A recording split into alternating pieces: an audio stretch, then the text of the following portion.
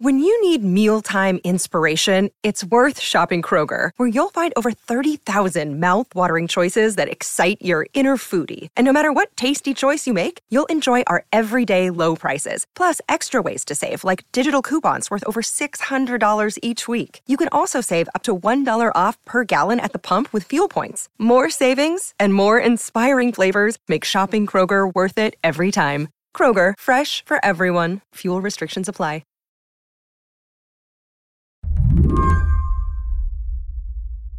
We can all call up that important date in history when the astronauts of Apollo 11 landed on the surface of the moon, right?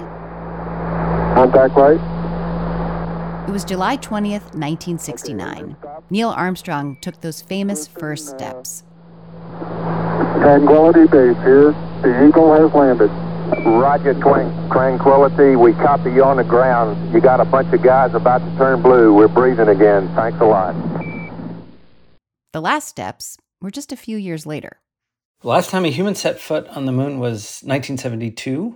It was the last of the Apollo missions. And, at the time, there was great hope for the space program. Christian Davenport is a reporter for The Washington Post, covering NASA and space. He reminds us that sending humans to the moon was a huge national goal and pledge of President Kennedy's. It took effort and resources, and we did it. And we beat the Soviet Union there. It was a Cold War space race, after all. Then we sent astronauts to the moon again and again, 5 more times after Neil Armstrong landed there. Americans got used to it. Polling at the time showed that it just didn't capture the American public's attention anymore. It's like, all right, you send up one crew, then another, and they didn't sort of see the value in it. And there were, of course, a lot of things going on at home with the war in Vietnam and civil unrest. And the space program, as a result, sort of, in terms of human exploration, retracted its ambitions. So we haven't had humans go back ever since. In the past year or so, it seems like a new race to the moon has been gearing up. Would you characterize it that way? Yeah, 100%. And what's attracting all of these countries and all of these companies, because it's not just national space programs anymore, is a resource on the moon that we were not aware of was even there in the 1960s and 70s. That resource is water in the form of ice on the moon's south pole, discovered decades later, around 2009. So now there's renewed interest in lunar missions, and not just from the U.S. How many countries right now currently have ongoing missions to the moon? Russia, China, India, Japan, the United States. We're looking at 5 or 6, something like that. There's so many, it takes a minute to count them all. Do all of these countries racing to the moon or just jockeying to get there, does that feel retro to you? Yeah, I mean, it is sort of a reprise of the Cold War space race to the moon-ish. Today on the show, the space race back to the moon has taken off. I'm Yasmin Khan. You're listening to a special Sunday edition of What Next? I'm your host, in for Mary Harris. Stick around. Apple Card is the perfect cashback rewards credit card. You earn up to 3% daily cash on every purchase every day. That's 3% on your favorite products at Apple, 2% on all other Apple Card with Apple Pay purchases, and 1% on anything you buy with your titanium Apple Card or virtual card number. Visit apple.co/card calculator to see how much you can earn. Apple Card issued by Goldman Sachs Bank, USA, Salt Lake City branch. Subject to credit approval. Terms apply. The longest field goal ever attempted is 76 yards. The longest field goal ever missed? Also 76 yards. Why bring this up? Because knowing your limits matters, both when you're kicking a field goal and when you gamble. Betting more than you're comfortable with is like trying a 70-yard field goal. It probably won't go well. So set a limit when you gamble and stick to it. Want more helpful tips like this? Go to keepitfunohio.com for games, quizzes, and lots of ways to keep your gambling from getting out of hand. So the last time travel to the moon was a major global focus was back during the Cold War, when the U.S. and the Soviet Union obviously were in this competition to land a man on the moon. The U.S., of course, got there first. Neil Armstrong took those famous first steps. There were several U.S. missions in subsequent years.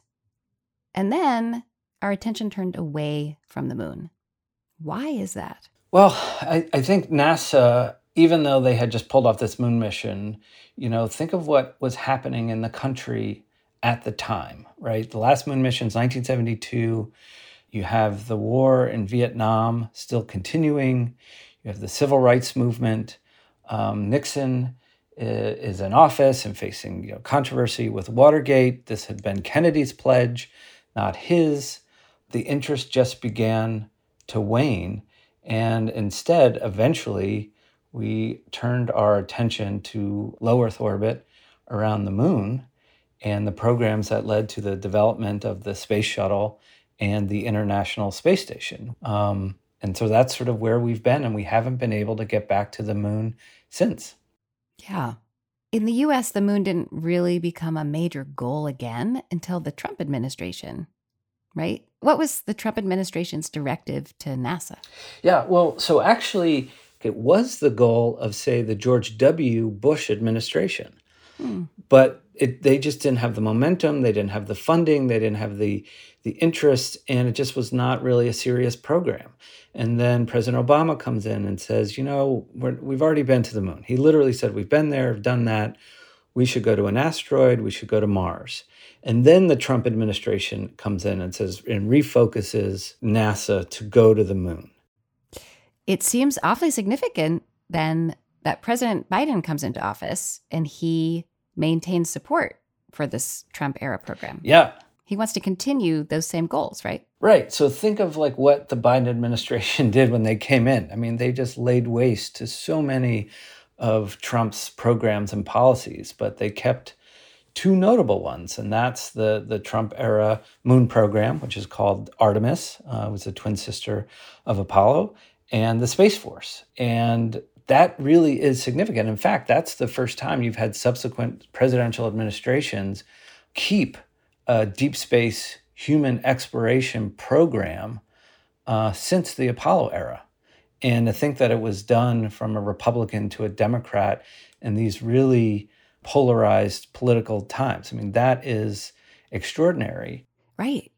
It was really exciting back in April when NASA named the Artemis crew. Yeah, this is going to be the crew that's going to fly around the moon. The astronaut corps of today is not like the astronaut corps of the Apollo era. It's not just white men and crew cuts and military fighter jet pilots.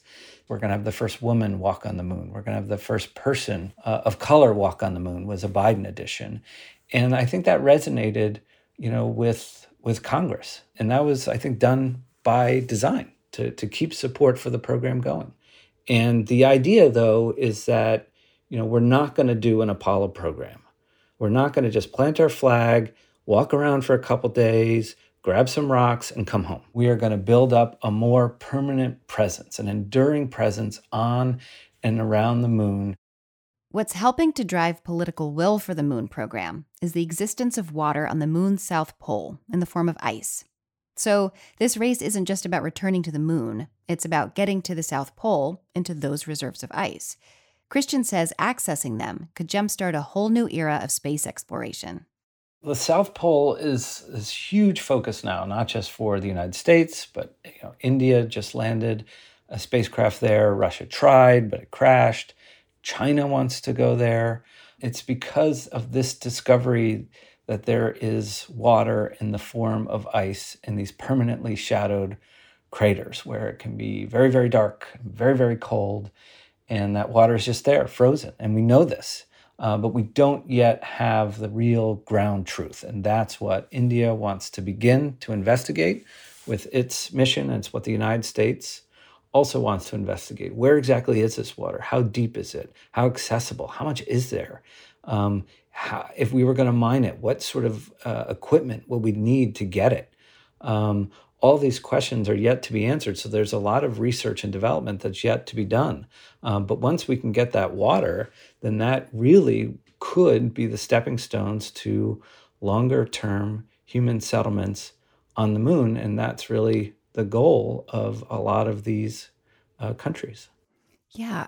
Break that down for me. How would accessing water make that possible? So, water obviously is vital for human life. If you can drink it. If you take its component parts, the hydrogen and oxygen, it just turns out that's rocket fuel, right? That's exactly what a lot of these rockets fly on. And you would have to be able then on the moon, get the water, access it, separate it, refine it so that it can be used as a rocket propellant, the hydrogen as a fuel and the oxygen as the oxidizer. But once you do that, then you can think of the moon as a gas station in space. You don't have to carry all of that fuel with you.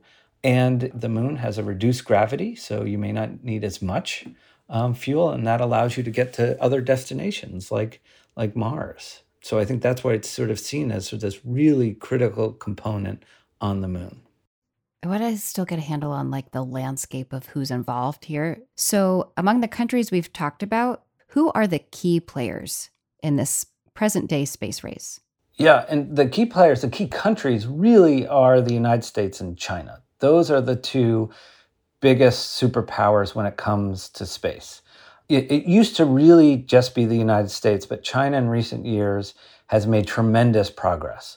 They landed a spacecraft in 2019 on the far side of the moon, which had never been done before. They have now put a rover on Mars. They have their own space station. In addition to all of that, they have big ambitions when it comes to the moon. And like the United States, wants to go to the South Pole of the moon. But unlike the United States, their civilian space agency and their defense agencies, there's no real big line between the two. They don't have to worry about, Republicans and Democrats and the messy business of democracy, fighting over what national priorities should be and how much money to spend on all of these things. And they've slowly and steadily been building a really robust civilian space program as well as a military one as well. They have become enormously capable. And of course, India just successfully achieved a unmanned moon landing. Russia's most recent landing attempt did not succeed. But what does that say about where things stand? Yeah, so clearly India's landing on the moon shows that they are a serious player in space. But I think with the lunar landing, they probably occupy the third spot. If it's the United States, then China, and now India as the biggest national power in space. And they may displace Russia, which their space program has really withered for a long time since the end of the Soviet era. Yes, they still launch astronauts to the International Space Station. They are a partner there, but they've had a series of problems, and people think that their space program is not as robust as it once was. I want to just actually think back to the Cold War again for a second, because the race to the moon feels reminiscent in a lot of ways to the original space race. I'm wondering if you would say so, or if this is just a sort of lazy comparison. No, I think today's race to the moon is reminiscent of the Cold War space race to the moon in some ways, right? Big power competition. But what makes it different this time is, well, a lot of things. One is it's not just the US and China, right? The United States is partnering with all these other countries to go back to the moon and to go not just to the surface of the moon, but to a specific location, the South Pole. And not just to get there and plant a flag, but to set up an enduring presence. They also have a bigger commercial space sector that NASA relies on that wasn't around during Apollo. There's Elon Musk's SpaceX. There's Jeff Bezos's Blue Origin. Those two companies, I highlight them because they have the contracts from NASA worth billions of dollars to build the spacecraft that would actually land the astronauts on the lunar surface and then take them off the lunar surface. Right? So that's actually, it's done in partnership with NASA, but this is something that the commercial sector is doing right? So you remember that famous moment, 1969, the Eagle has landed. Neil Armstrong and Buzz Aldrin are on the moon. The next time, the way things are set up now, that would be SpaceX's Starship has landed, right? And we're putting that capability and that responsibility in the hands of the private sector. Huh. Right. So these private companies, SpaceX and Blue Origin, they've gotten lots of attention in the last couple of years, but you're saying that they're actually really key to achieving NASA's goals. Vital. Yes, absolutely. I mean, and this is a paradigm shift for NASA that has been going on for the last 15 years or so. After the break, with a crowded race and resources at stake, who's regulating what countries can do if they actually make it to the moon? And is this project a worthwhile way to spend taxpayer dollars?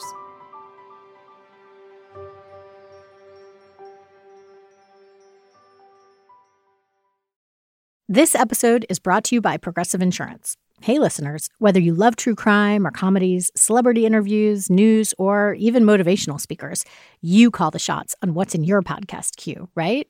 And guess what? Now you can call the shots on your auto insurance, too. Enter the Name Your Price tool from Progressive. The Name Your Price tool puts you in charge of your auto insurance by working just the way it sounds. You tell Progressive how much you want to pay for car insurance. Then they'll show you a variety of coverages that fit within your budget, giving you options. Now, that's something you'll want to press play on. It's easy to start a quote, and you'll be able to choose the best option for you fast. It's just one of the many ways you can save with Progressive Insurance. Quote today at Progressive.com to try the Name Your Price tool for yourself and join over 28 million drivers who trust Progressive. Progressive Casualty Insurance Company and Affiliates. Price and coverage match limited by state law. With Kizik hands-free shoes, motion sounds something like this. Kizik helps you experience the magic of motion. With over 200 patents and easy-on, easy-off technology, you'll never have to touch your shoes again. There are hundreds of styles and colors, plus a squish like nothing you've ever felt. For a limited time, get a free pair of socks with your first order at kizik.com/socks. Without the ones like you, who work tirelessly to keep things running, everything would suddenly stop. Hospitals, factories, schools, and power plants, they all depend on you. No matter the weather, emergency, or time of day, you're the ones who get it done. At Grainger, we're here for you with professional-grade industrial supplies. Count on real-time product availability and fast delivery. Call, click Grainger.com, or just stop by. Grainger, for the ones who get it done.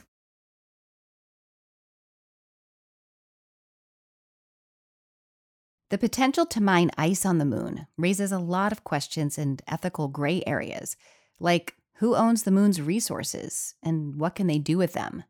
I asked Christian what laws are in place to ensure things don't get out of hand. Very few. The Outer Space Treaty says that no nation can, lay claim to sovereignty on the moon, that you can't use nuclear weapons in space. Interestingly, the United States Congress in 2015, I believed, passed a law that was signed by President Obama that said that if any commercial companies from the United States mined a celestial body, an asteroid, or took water on the moon, that those companies could lay claim to those resources. That's yet to be tested, in any sort of international tribune. There are working groups within the United Nations that are talking about these issues, who would have rights to resources on celestial bodies. You're dealing with all kinds of different countries, and it's been slow going to try to create norms of behavior on the moon. There have been a few piecemeal attempts to create rules here. Back in 2020, NASA and the U.S. Department of State put out a voluntary set of guidelines that countries can sign on to, called the Artemis Accords. And so far, NASA and the U.S. have been able to have nearly 30 countries sign up and be signatories. And if you're a signatory, you can then partner with NASA in the Artemis program. But you have to agree to certain standards, like, for example, be open about where you're going on the moon. what you're going to be doing there. If you make a scientific discovery, you have to share that, with the world, with other partners. You have to be open and transparent about it. But it's an attempt to, create some, laws and rules in what's really the Wild West, where there aren't a whole lot of rules that govern behavior on the moon. Have Russia, China, and India signed the Artemis Accords? So China and Russia have not. India has. And they did that just in June, so shortly before their landing on the moon. And so they are a partner then of the United States. I interviewed Bill Nelson, the NASA administrator, and asked him, straight up, like, hey, India got to the South Pole of the moon before the United States. Is that a concern for you? And I think it probably is. I mean, if we're being honest, but he said, no, we see them as a partner and we're going to congratulate them. And they have the assurance that they did sign the Artemis Accords. And that will give them, I guess, a level of comfort that they might not have were China to get there first. With so little regulation, what are the major concerns about what could happen on the moon in the next few years or decades? I think they're mostly worried now about claims of territory, saying this is where we are, it's ours effectively, and you have to stay out. So, like, for example, that China would lay claim to vast swaths of water ice on the moon and claim it as their own. And while the Outer Space Treaty of 1967 says no nation can claim sovereignty over any celestial body, maybe China says we're taking the water and you get out, and not be transparent about what they're doing or where they are, which also could really create some safety issues, right? Because you want to know, you want to have situational awareness and know where people are and what they're doing so that you don't have accidents. NASA is obviously now focused on moon exploration. We're spending billions on the program. But space isn't something that most average U.S. citizens think about or interact with on the day-to-day. And a lot of people are arguing that money should be better spent elsewhere on Earth. And I'm wondering what you make of that argument. Is this the kind of spending that's justified? Yeah, I think we need to have those debates. I mean, that's what a open democratic society does. That we've got some real problems here on Earth, and they see these money going to the moon. They wonder, well, how does that benefit us? We should be focused here. I think advocates for space exploration would say that you can do both, and that by going to space, there are legitimate arguments to be made that it does benefit Earth. I mean, just one small example, on your smartphone, you see that little blue GPS dot that tells you where you are and where you're going. That comes from space. That comes from a U.S. satellite. There is a way to go to space and make it for the benefit of the Earth. Do you think the American public can be captivated again by trips to the moon, the way that it was? I think so. I think in a way. I mean, it'll be interesting to see, right? Because, we will have, I think for a moment at least, this renewed interest in the astronaut corps with, the first woman on the moon and the first person of color. I think companies like SpaceX have renewed interest and made space cooler again by, launching as often as they do and landing rockets. And, so there is this hope for a scientific future that I think will captivate more of the American public. But I think there will always be, and there should be, this tension between what is the balance between spending money and resources and time and energy on space versus all of the problems we have on Earth. And I think that's a good thing to discuss. Christian, thank you so much for your time. I really appreciate it. My pleasure. This was a lot of fun. Christian Davenport covers NASA and space at The Washington Post. He's the author of the book, The Space Barons. That's the show. What Next is produced by Paige Osborne, Elena Schwartz, Rob Gunther, Madeline Ducharme, and Anna Phillips. We're led by Alicia Montgomery with a little help from Susan Matthews. Ben Richmond is the Senior Director of Podcast Operations at Slate. And I'm Yasmin Khan, in for Mary Harris. Thanks for listening.